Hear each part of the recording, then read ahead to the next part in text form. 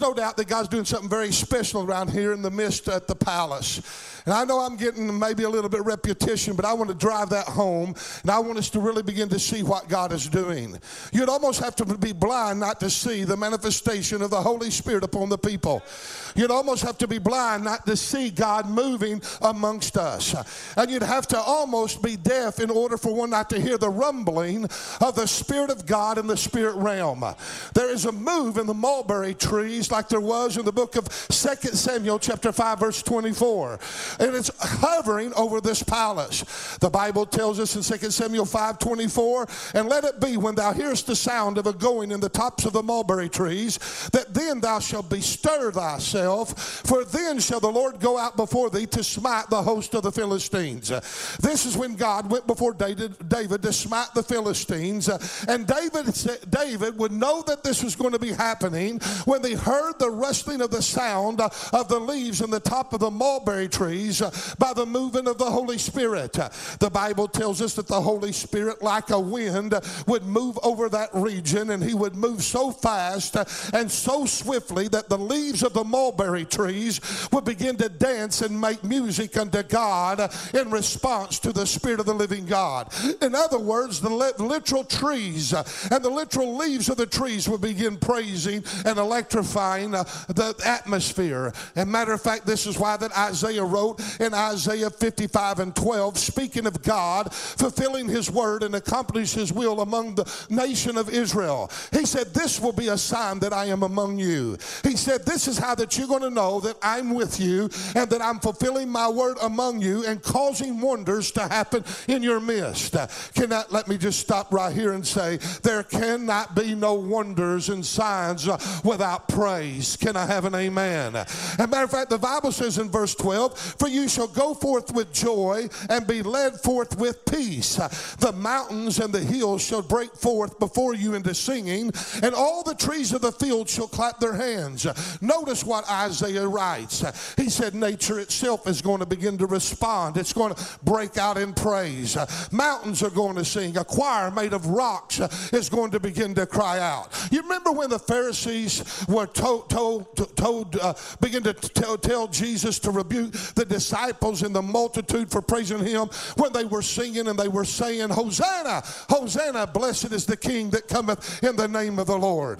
The Bible tells us that the multitudes and the disciples were rejoicing and praising God with a loud voice because of all the mighty works that he had seen them do. Now they just wasn't saying Hosanna, Hosanna. They were saying, Hosanna, Hosanna, blessed is the King who comes. They were screaming it at the top of their lungs. And the scribes and the Pharisees say, why don't you rebuke them? Why don't you shut them up? And Jesus says in Luke 19:40, I tell you that if these should hold their peace, that the very rocks and the very stones will begin to cry out to me. He also said in Isaiah, the trees of the field are going to clap their hands. Spiritually speaking, the natural ear is not going to hear it. But I want to tell you, it's time that the church gets some spiritual discernment and understand what's happening in the atmosphere. I want you to know right now, as I'm speaking, I hear it in my spirit that literally the elements of the earth are crying out to God. They're praising God. There's something happening. There's something stirring around here. The wind is going to cause the leaves again at the palace of praise to move and to make noise like the sound of the mulberry trees. The sound of praise is coming back to the palace of praise, and it's coming back with force, and it's coming back with power. You've never seen the likes of where we're headed. You don't understand where we're about to go in. You don't understand what God's about to pour out amongst us. If you believe that, clap your hands and praise the Lord. Amen. Because of time, I'll shorten it. I won't quote all the scriptures, but it's the same wind that blew at Pentecost. When suddenly there came a sound from heaven as a rushing mighty wind that filled all the house where they were sitting, and there appeared unto them clothed in tongues as a fire, and it set upon each of them, and they were all filled with the Holy Ghost and began to speak with other tongues as the Spirit of God gave them the utterance.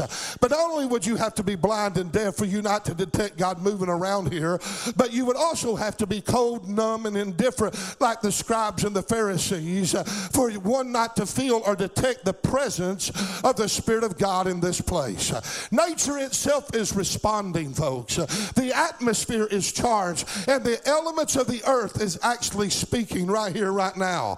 The very air that we breathe is alive. The very space that we take up is electrifying. The grounds are anointed. Matter of fact, just here recently, this has happened in our past, but it's happened right here in our recent. A minister had came by, and he had seen our building, and he didn't know what it was, and he wanted me to give him a tour, and I gave him a tour. He walked in, and when he walked out of our office area, he stopped, and he paused, and he shook. He said, "Oh my goodness, what is that?" I said, "What do you mean?" He said, "Oh," and he almost started crying. The presence of God is in this place.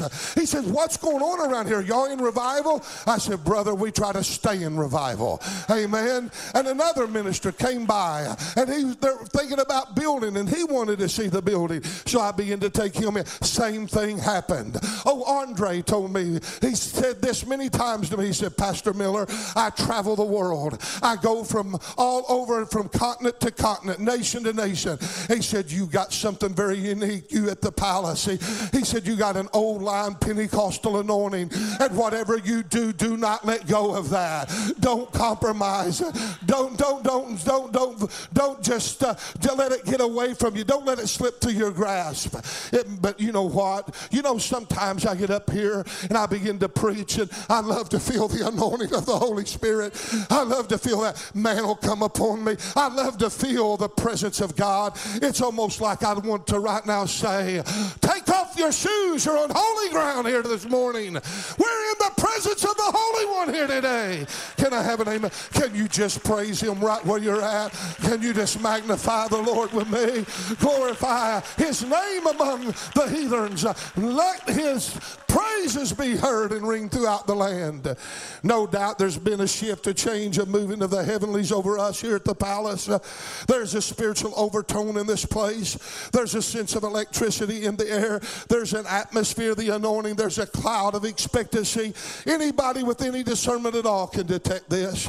People that visit here, they write us a lot of times. They'll email me, they'll call me, and they'll say, "Oh, we wished we lived in Poplar Bluff. Oh, we wished we could come to church there." As a matter of fact, there are two different couples that I know that live 90 miles away. They live in the same area. They live up around the Flat River area, and that ain't Flat River anymore, but it's Park Hills. And they said to me, "We're really contemplating driving 90 miles one way just so that we can come to a church where we can feel the presence of Almighty God." Anybody with any discernment at all can detect there's something strange taking place. There's a stirring in the mulberry trees. People are coming in, and their number one saying that they have is, "God's up to something in this place. Oh, God's moving in this place." You say, "Well, what are you doing? Are you bragging?" "No, I'm just a frog croaking for my own pond." Can I say amen? I'm just here to make us aware God's doing something in our midst. Can I have an amen? Oh, somebody ought to get excited with me here this morning. Hallelujah. People are discerning of the time. They're anticipating, they're expecting, they're believing that God is beginning to move. Faith is rising, faith is building in this place. There's more people excited, and there's more movement now today than there has been in the last several years. And remember, expectancy is the breeding ground for miracles. God's about to pour miracles and signs and wonders out in our midst. But notice in the context of every single one of these examples that I gave to you, from David's writing and even Isaiah's writing, they all happen in the midst of battle. They happen in the midst of war and struggle. Even though I know that we have turned a page, we have went up a notch, and we've entered into a new season. We have went into a higher level and a new dimension, spiritually speaking. I really believe that. But just because we went into a new level, a new realm spiritually, that does not mean that there won't be opposition and that there won't be struggle and war. Matter of fact, you've heard the old cliche, for each new new level you go to, there's a new devil to fight. There's a new devil to face. Some think revival is the absence of war and struggle and opposition. But God said it this way to me. When there is an increase of opposition, that means you've already arrived into your promise. And I never looked at it like that. I said, God, he gave me a rhema word. Some think that revival is the absence of struggle. In reality, God is saying, when you see the struggle, that is sure evidence that you have come into your promise. We think that the enemy is fighting against us to keep us from going into promise, but in reality, they're fighting us while we're living in the very midst of promise. They're trying to stop us of our promise. The thief is out to kill, to steal, and destroy. The devil is a liar. He's an accuser of the brother. And he's sitting here trying to let you believe one thing. In reality, you have even lost the reality of what you got and where you're at. Can I have an amen? Somebody help me preach right here. Oh, I wished I could say that again. They're trying to keep us from building upon the promises of God that we've already received. Can I tell you, we need to quit saying revival's coming, God's doing something, and start saying revival's here, God is moving. Declare it, decree it, believe it, speak it, say it, talk it, and for heaven's sakes, let's start living it. We're in revival. Amen. Now listen to this. God showed me this. He just spoke it to me. The giants wasn't on the outskirts of Canaan. They lived and possessed Canaan. The children of Israel didn't fight them on the outsides of the perimeters of their promise. They fought the giants as they entered into the realm of promise. And the opposition that you're fighting is nothing more than evidence and an indication that you've arrived into your promised destiny. Now it's time to walk it out and appropriate it. It's time to lay claim to the provisions that the cross is already provided for us as believers. It's ours. Can I have an amen? Look around. We have the evidence of his presence everywhere. People are being saved. People are being delivered. People are being touched. Just like the spies, they carried back a cluster of grapes on their shoulders. They carried it back into the camp of Israel. And this is what they said. Surely this is a good land that flows with milk and honey. It's just like God said it was. When you go back and you look at the literal translation, it says one cluster of grapes was put on a pole carried by two men. They put it one cluster of grapes. Can you imagine that? You get a little cluster now. What are they? About like that, and they dang on you pick it off. One cluster was so huge that they put it on a pole, and that's how plentiful and fruitful the land was. But then there was a problem spoken by the children of Israel. He says, well, the land's just like God says it was, but there be giants that dwell there. Their eyes got on the problem instead of the promise, and they say, we're like grasshoppers in their sight. That's where we're at so many times. Our eyes is upon the problem and not the promise that stares us right in the face. I don't want the problem. I'll take the promise over the problem any day of the week. Can I have an amen? Here's what they were saying. We admit everything God has said is true, but we can't get what he has promised because there's giants that's opposing us. They're stopping us. Isn't that exactly what happens to us in a spiritual sense? We get blessed, we get touched, we get encouraged, we get moved on by God, we get edified, we get built up in a service, and then the next morning we're faced the very next day with the reality of war and struggle, and we lose heart, and then we say, but there's giants here. We say, I thought I arrived. I thought I was healed. I thought I was delivered. I thought I had received. I thought I obtained, only for us to wake up to the fact that there's still giants standing in our midst. We can come down here on a Sunday night and get blown away with God and get up and we feel like, oh my goodness, we've won, we're victors, and we walk out on Monday morning, we wake up, and the first thing that happens, a discouraging phone call, or the pain comes back, or a voice comes. Come on, somebody, a fight begins to break out. But the real truth is you did arrive in your promise, but just because you've arrived doesn't mean that the devil is going to go away so easily. Let me ask you a sobering question here this morning. Since when did the child of God ever allow a giant to stop him from obtaining God's promises? Can I have an amen? I remember one time that when I was a young boy, I had nosebleeds all the time. Went to the doctor and they'd put a hot iron on it and burn it with cocaine and everything else. And it would last just a little while and it'd start bleeding again. And sometimes if I didn't get to a hospital, I could have literally bled to death. That's how bad they were. And when I got saved, and of course the nose started bleeding, we was in the service, and the Brother White come around, and he asked me what I was up there for, and I said, I need to be healed of nosebleeds. He laid his hands upon me, and God healed me. Without a shadow of a doubt, I knew it, man. I was healed.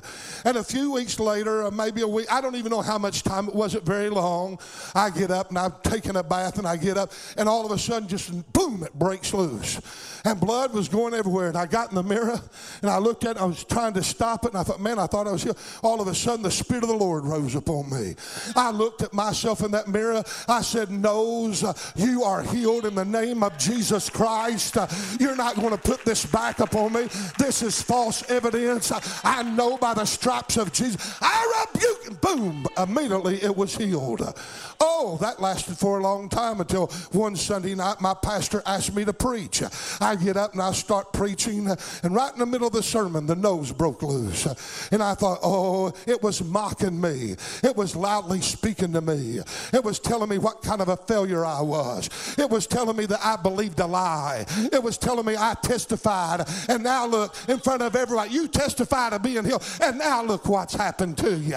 If you'd kept your mouth shut, this wouldn't have happened. But you had to go testify. That made the enemy mad, so he tried to prove me wrong. And I stood there, and all these voices were saying that kind of stuff to me. And all of a sudden, I thought, you know what? I looked at that congregation. I said, it may not appear that way right now, but I've been healed of this nosebleed in the name of Jesus Christ. And if I bleed to death, I'm going to preach this sermon. I had a white shirt on and a suit. Blood was going all over. It was just beet red. And when I got done, all of a sudden, no more than 10 seconds after I said that to that congregation, boom, that nose was totally healed by the power of the Holy Spirit. I've never bled since. I'm here to tell you, sometimes you got to stand your ground. Sometimes you got to hold on to your promise. Sometimes you have to get in the face of your adversary and let him know you believe and you stand on the promises of God. Somebody stand and praise him here tonight. Hallelujah. Well, glory! We got to learn how to fight.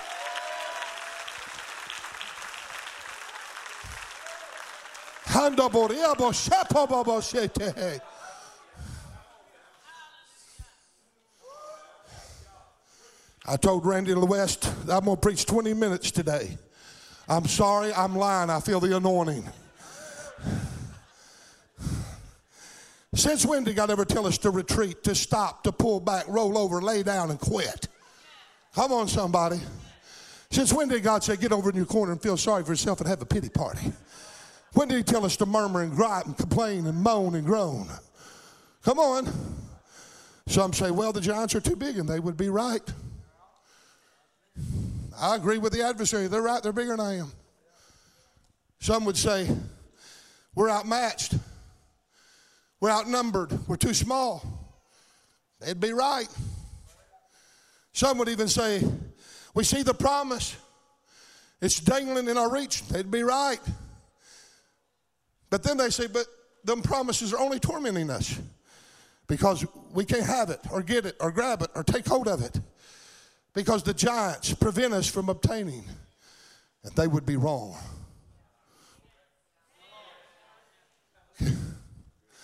God never makes us promises he doesn't give us the ability and the power to take hold of them. Amen? The giant is always out to make a dream become a nightmare. He's always out to be a goal stopper, a vision destroyer, and a hope killer. Amen? And this is where our text comes in. Oh, I love this passage. Look at what the psalmist said in Psalms 8 and 2 of our text. Out of the mouth of babes and suckling thou hast ordained strength because of thy enemies, that thou mightest steal the enemy and the avenger. There's a difference between the enemy and the avenger. We're not going to get into that. But Jesus Christ quoted that same scripture to the chief priests and the scribes in response to a question that they asked him in Matthew 21. They asked him, do you not know what they're saying about you? Do you not know they're talking about you out there? Do you not hear them? Well, they're calling you the son of David. They're calling you king. They're calling you Messiah. They're singing and they're praising and saying, Hosanna to you. Blessed is the King that cometh in the name of the Lord. Do you not hear that? You know what Jesus says in Matthew 21:16? Yes, I've heard. I love that. But have you never read, out of the mouth of babes and sucklings, thou hast perfected praise? Oh, now hold on. I'm about to preach here. Zach, I'm about to get in it now, bud. He was saying, do you not know that it was the Scripture? Do you not know that that was in the Scripture? Do you not know that this was in the Word of God? Do you not understand what they're doing? They're doing what the Word of God tells them to do. Come on, somebody. He said, your chief priests, your scribes, your spiritual leaders. You should know what is happening here. You should know what the Word of God says and what the Word of God has commanded you to do. Notice how that Jesus promoted praise, and notice also how ignorant and aloof to praise that these spiritual leaders were actually in order of the order of praise. They were cold and indifferent to it. They were not friendly. They were not forthcoming with it. They stood off from it. They actually ignored it, and they were ignorant of it. But not only that, folks, it irritated them, and it annoyed them. There's a lot of church people annoyed by true praise. They're irritated by it. They don't see no need in it. There's a great deal of good religious people that want to be spiritual, but they want to do it from the absence of true biblical worship and praise. True biblical praise can scare people off. We've scared as many off as we've gained. Amen. So that's not a good thing. Yeah, it is. You got to keep an atmosphere of what you believe. Come on. True biblical praise can scare people off because it can become radical, loud, expressive, emotional, forthcoming, active, open. Come on. According to the Word of God, the multitudes was openly, loudly, and passionately saying, Hosanna, Hosanna, blessed is he that comes in the name of the Lord. Amen. They were expressive. They waved palm branches before him like we wave flags sometimes. They took their coats off and laid them before him where he could ride upon them. For praise to be forthcoming, it means it's something required. Did you hear that? It's even God making it available for us of when he wants it and when it's needed for our life. I like that definition because I want to tell you God requires it. And not only that, he makes it available for us. He gives us the right to do it. And thirdly, it's when he wants it. And secondly, it's when we need it. We need to learn how to praise. I don't have to preach to you, surely. But I think you know that praise is commanded in Scripture. And we are to praise God continually. The Bible tells us in Hebrews 13:15, by him, therefore, let us offer the sacrifice of praise continually. Say continually. That is the fruit of our lips, giving praise to his name. For with such sacrifices, God is well pleased. And notice this, praise has to be spoken, it has to be verbal. It's from the fruit of our lips. Some people say, well, I'm praising the Lord, and they never make a sound. No, you may be inwardly, and God hears that from time to time. But I want to tell you, true praise is verbal, and you're not ashamed of it. You speak it. It was David that said in Psalms 34:1, I will bless the Lord at all times. Say all times. His praise shall continually. Say continually. And then he says, be in my mouth. Say mouth. It's a verbal expression to God. Listen to what he says in Philippians 4:4. Rejoice in the Lord always. Say always. And again I say rejoice. Psalms 113 verse 3 says, from the rising of the sun to the going down of the same, the Lord's name is to be praised. From sunrise to sunset, the Lord's name is to be praised. There are over 200 times that we are commanded by God to praise him.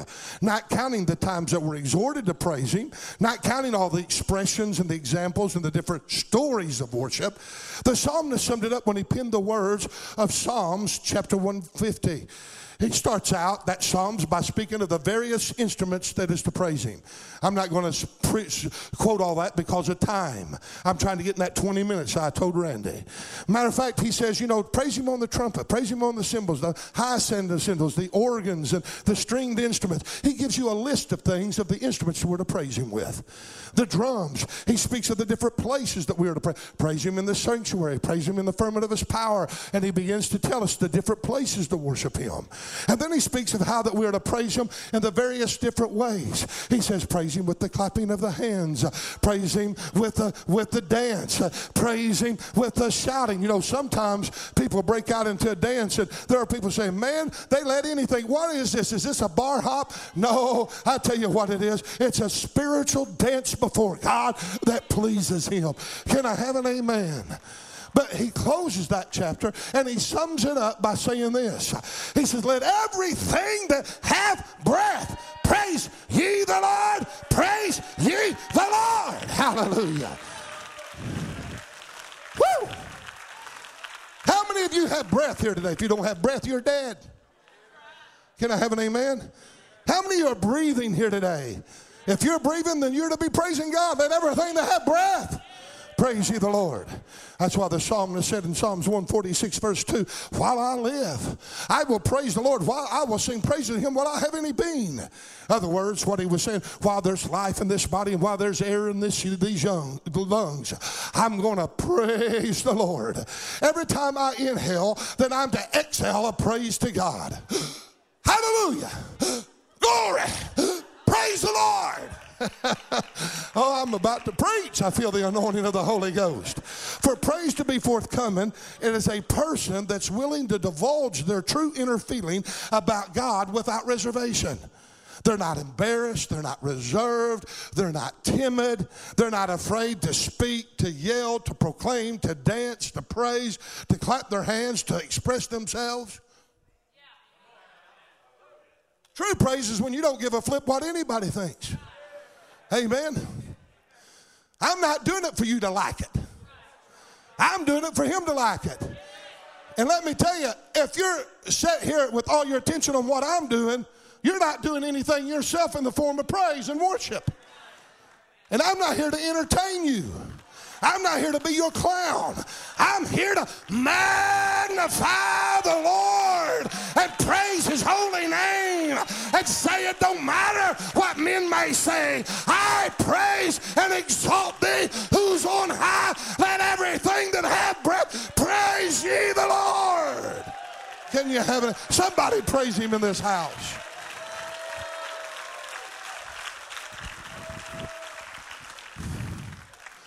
To have true praise, you have to be willing to open oneself up to God and make oneself open to criticism, ridicule, rebuke, mockery, laughter. Oh, I know everything's got to be done decency and order by Scripture. I'm not talking about that. But praise can cost you something. Praise can be a sacrifice. And praise can make you very vulnerable. Praise is a function of life. It brings life. It resurrects life. It breeds and spreads life. It's communicable. Communicable means to communicate to others. It rubs off. It spreads. It's contagious. It's transmitted from one to another. Somehow you get to praising, it just starts rubbing off on your fellow man.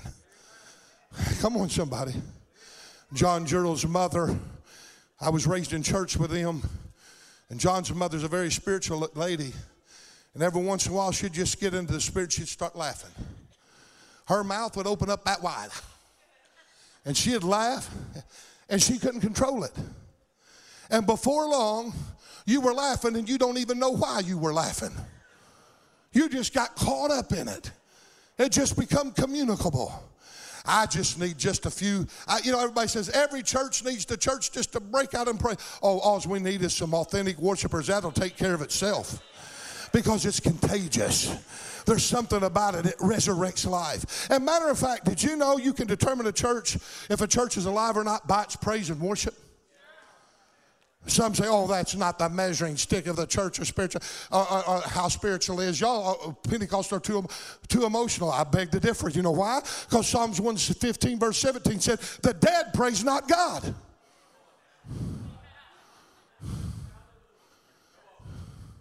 If it's a dead church, it's not a praying church or a praising church. If it's a praising church, it'll be a live church. Can I have an amen? You can say whatever you want. You can smoke screen it, cover it up, decorate it. But if the church is lethargic and sluggish and apathetic and cold and indifferent, when it comes to praise, it's dead. It's not alive. It's not spiritual. I don't care how you want to package it. I've seen people that know the scripture inside out, upside, much better than I.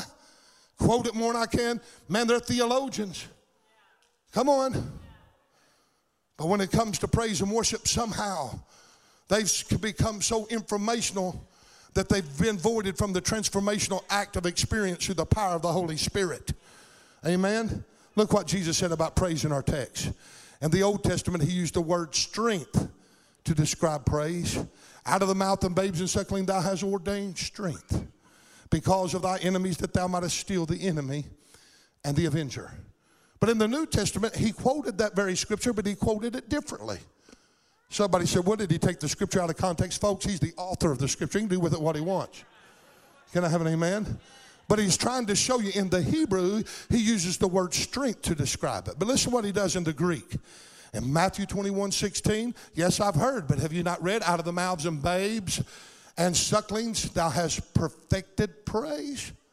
In other words, he said every time that these babes open their mouths in praise, it produces strength. And isn't it odd that he uses babes and sucklings for his example?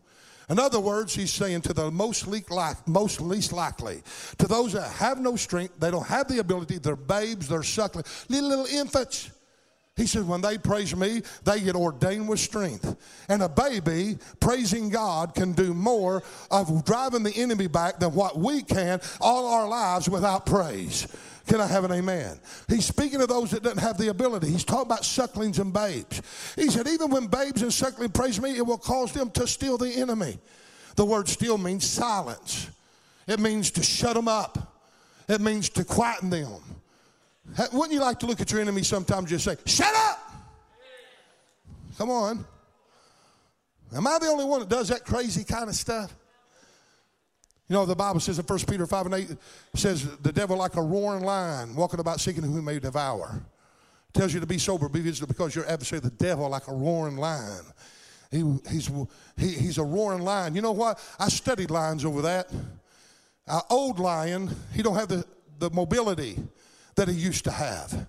He can't maneuver like he did when he was young. And literally, they say that usually the young lioness are the ones that go out and catch prey and bring it back to the clan. And the old lion, he's the boss. He sits around, he gets fat and lazy. He gets old and he can't move. And when he gets hungry and the lioness ain't feeding him properly, the only way that he can get his enemy or his prey, him being the enemy, is to roar. And when he roars, it puts fright in the animal. And the animal freezes. It pauses. It can't move because it's frightened. And then the old lion pounces on him and kills him. And you know what? The Lord spoke to me, and he said, when the old lion roars trying to put fear in you, praise God. Right in the midst of it, you know what you're to do? When the enemy roars, open your mouth and say, well, praise the Lord. When he starts his accusations and his belittlement and his ridicule and his mockery, just stand in the face of opposition and say, well, praise the Lord. Well, hallelujah. Don't get in a fight with him. The Bible tells you to agree with your adversary. Even Michael the archangel, when you not even make a railing accusation, he's powerful. But I'm here to tell you, when we begin to praise him, something happens. Our text says praise will not only silence your enemy, but it will give you strength to overcome your enemy. I got a little illustration I'm going to do. Come up here, guys. I hope we've tried to practice it in my home. We'll see how it goes. Hallelujah.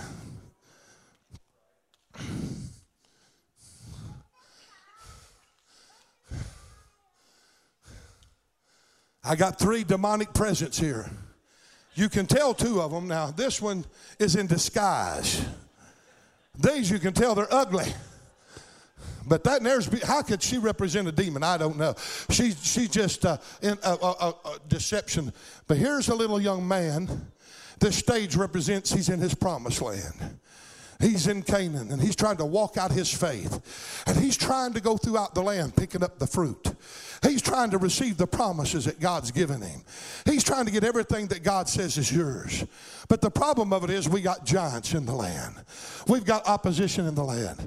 So little Jedediah, who represents a young man of God, a babe and a suckling, he's going to try to get through this stage in order to get everything God's got for him. But watch what happens.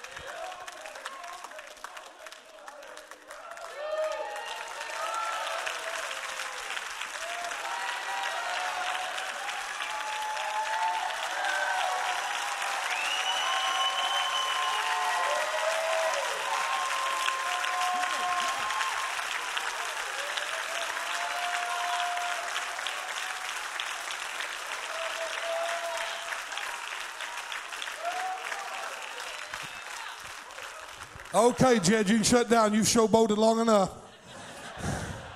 Took my sermon away from me. That's exactly how it works. Did you not notice how they were saying, you're not healed, you're a nobody, who do you think you are? They're ridiculing. And he puts his little hands up and they keep ridiculing. But the louder he got, the quieter they become. And finally they were silenced by his praise.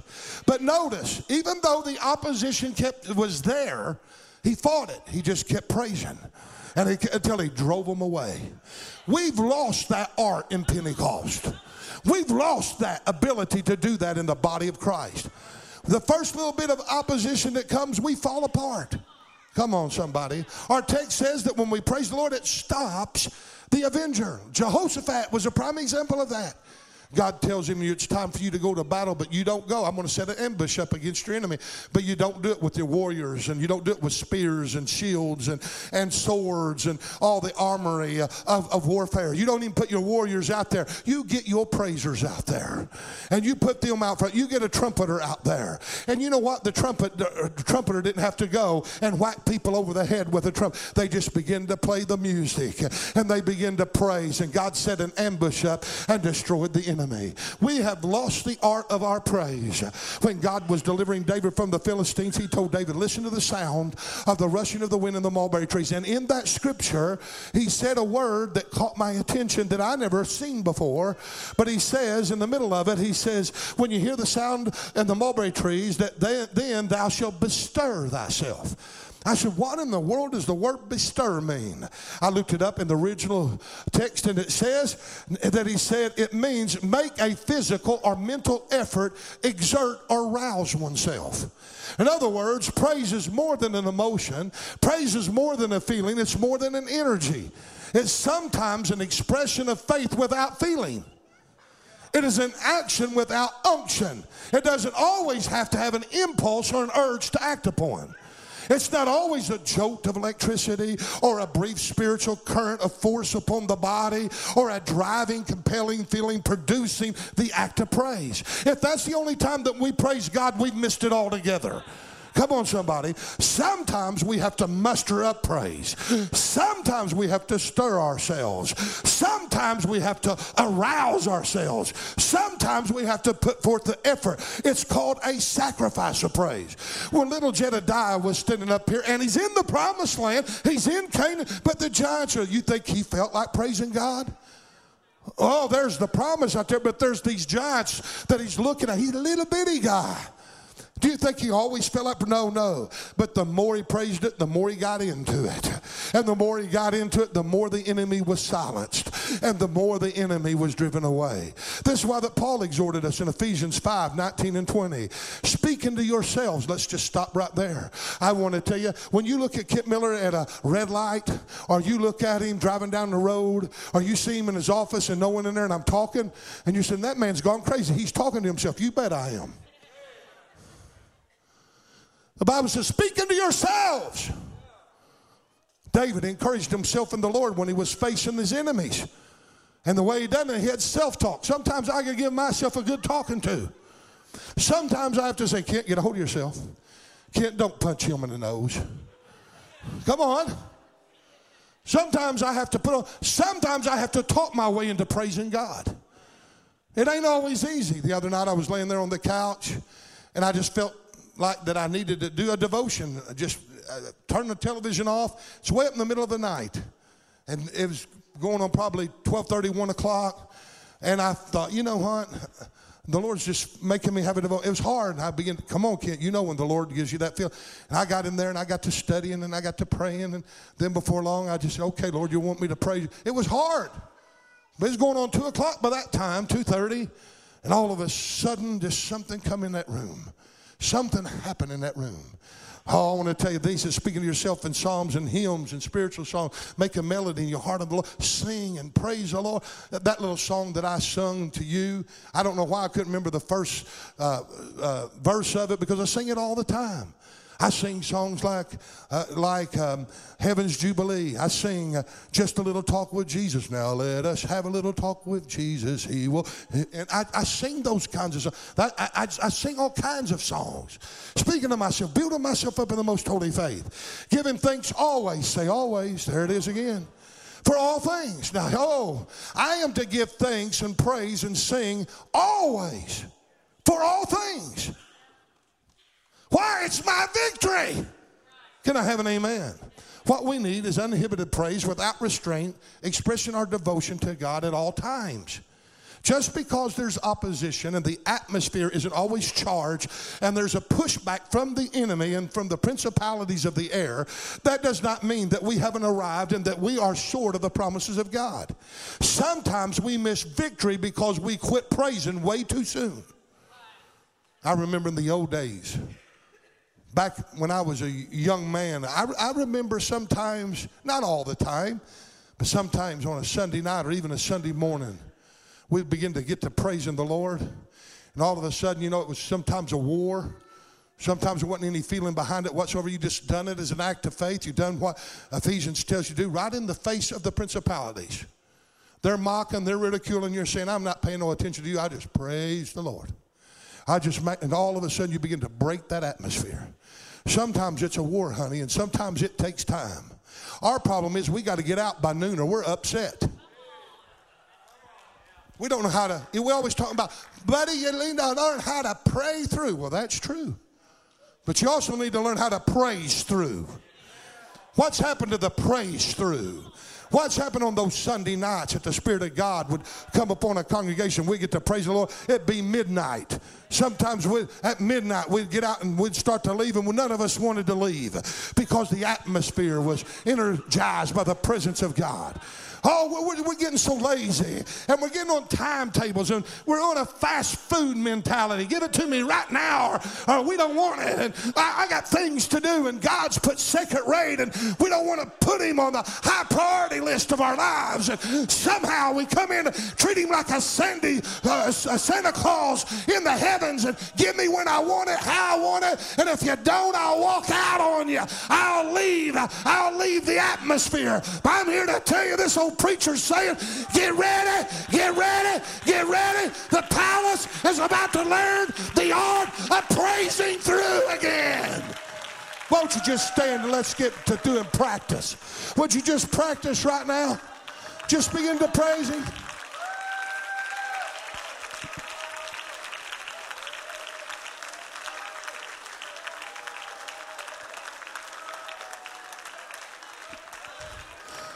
Keep it up. You know what you're doing right now? You're making the principalities and the powers and the rulers of darkness, you're making them nervous. Oh, Holy Ghost, have your way. Just sit down. I'll be done in just a second. The giants is nothing more than evidences that we've arrived to our promise. It's silencing our enemy. The Bible makes it clear in Psalms 148, which is one of the greatest exhortation of praise that there is.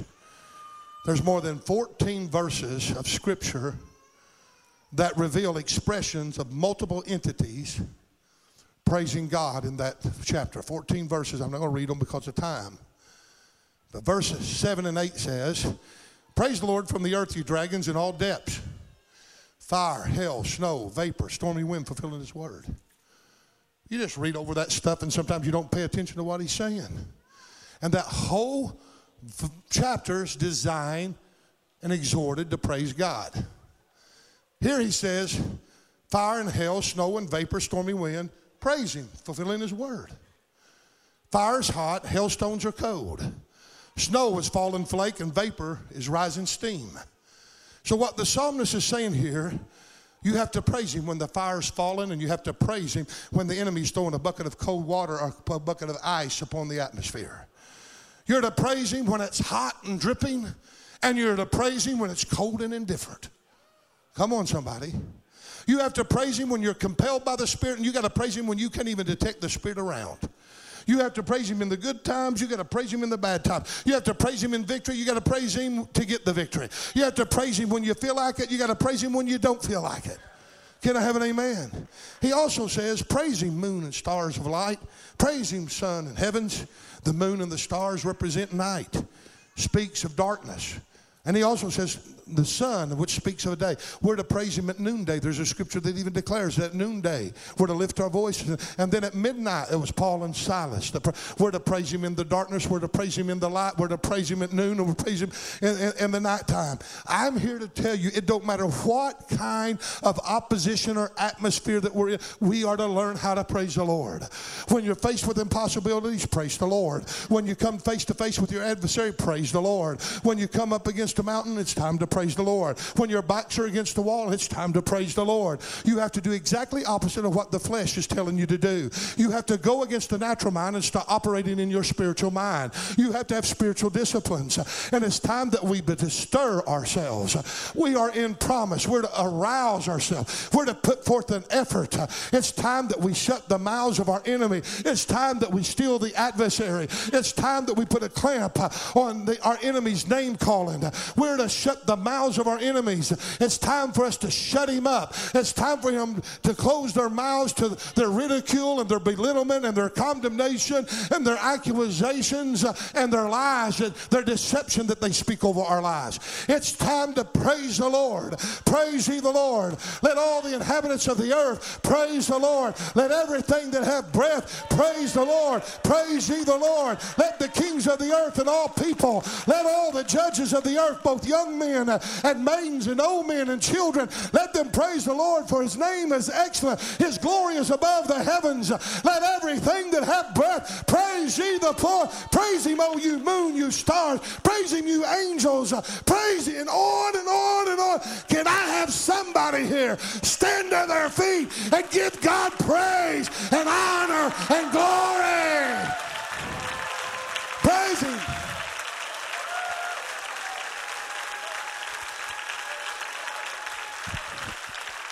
Come here, Jedediah. Come here, Jedediah.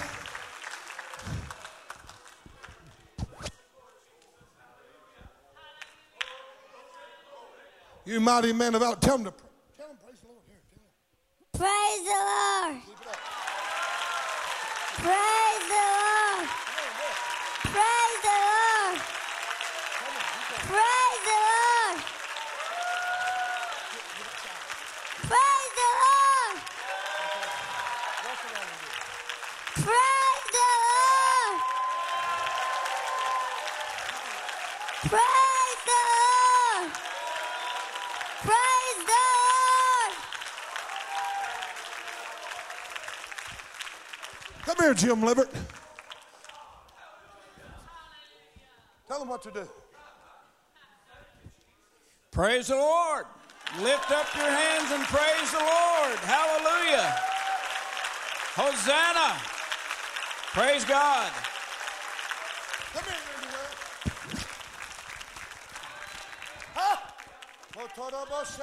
Praise ye the name of the Lord. Lift up his voice today. Let the redeemed of the Lord say so. Give him praise. Now you sing something kind of odd. Jim's a General Baptist preacher, but he's praising the Lord. Can I have an amen? Okay. Laura, where you at? I seen Laura a while ago. I thought she was here. Maybe I'm seeing things. Laura McDaniels. Oh, you're over here. I thought she was right there. Laura, come here, Laura. Here's a woman that can't at times hardly speak because of oxygen and fighting what COVID. This is what she's going to do. Praise the Lord. Praise the Lord. Praise the Lord. Hallelujah. She was in the hospital all plugged up and couldn't talk, and COVID was about to take her life. And she got filmed. Somebody had filmed her, and she was sitting there saying, praise the Lord. Praise the Lord. Look where she's at. What it done? It steeled the mouth of the enemy that says, you're not going to make it, Laura. You're dying, Laura. You think God's going to hear you, Lord?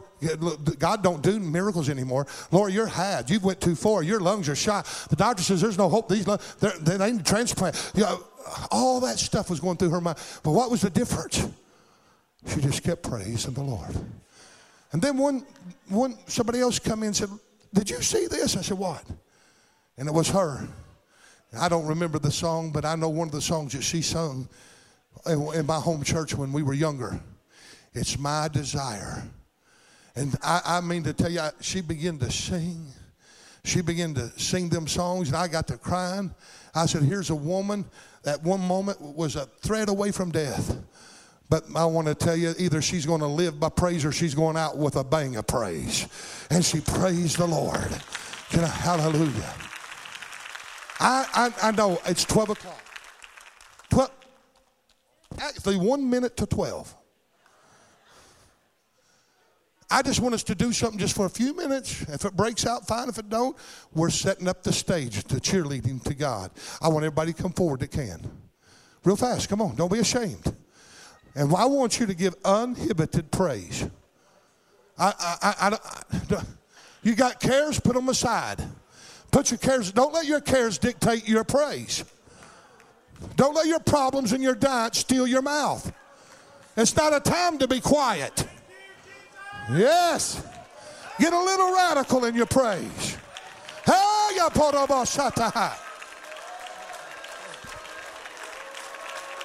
Yep, it's there. Come on, lift your voice. Don't let him intimidate you.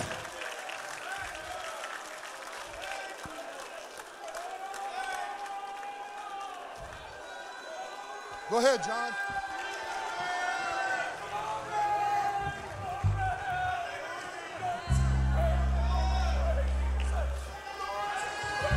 In the valley, and I praise on the mountain. I praise when I'm sure, and I praise when I'm doubting.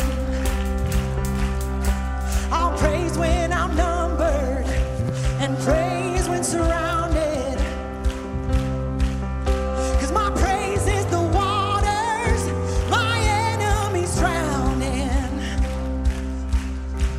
As long as I'm breathing, I've got a reason to praise the Lord. Oh,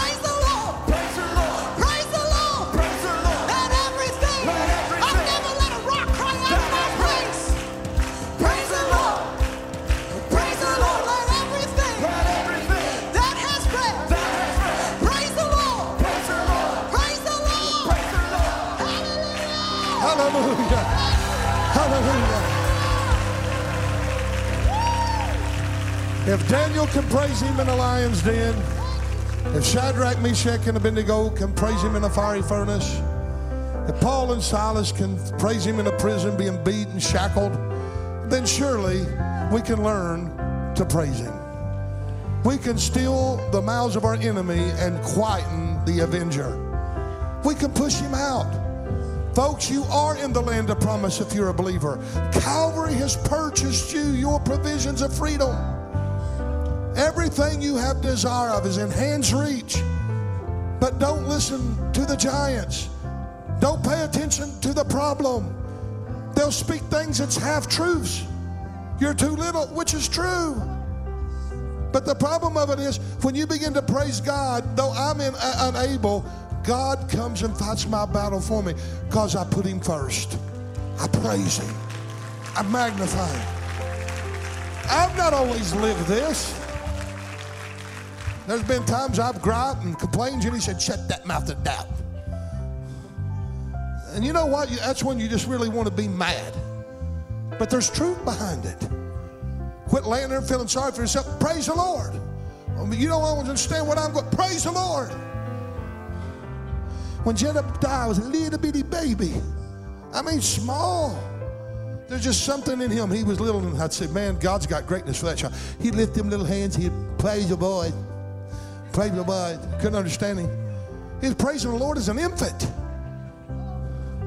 We can learn by that. Like the little girl, the little daughter of Paul Kahn. They was at a wedding, and everybody's passing out these helium balloons, and hers got loose, and it went up and hit a light bulb, boom, and it come down, and it went like that. She picked that old raveled up, blowed up balloon and took her to her daddy and said, here, Daddy, fix it, and walked off. She believed he had the capability of fixing it. She wasn't worried about the blowed up balloon. She didn't cry. Dad'll fix that. God will take care of you if you will honor him. Put him first. He can't work in the midst of doubt, murmuring, complaining, attitudes of feeling sorry for ourselves, griping, or even the lack just of being slothful, not doing anything. Put forth praise. I promise you we're having the biggest break. I almost said going to. We're having the biggest breakout we've ever had in our history. We're experiencing it right now. Now praise the Lord for it. We'll leave. Amen. Give him praise for that. Hallelujah. May the Lord bless you. Go out rejoicing. Go out praising. God's got your back. Be not afraid. Be of good courage.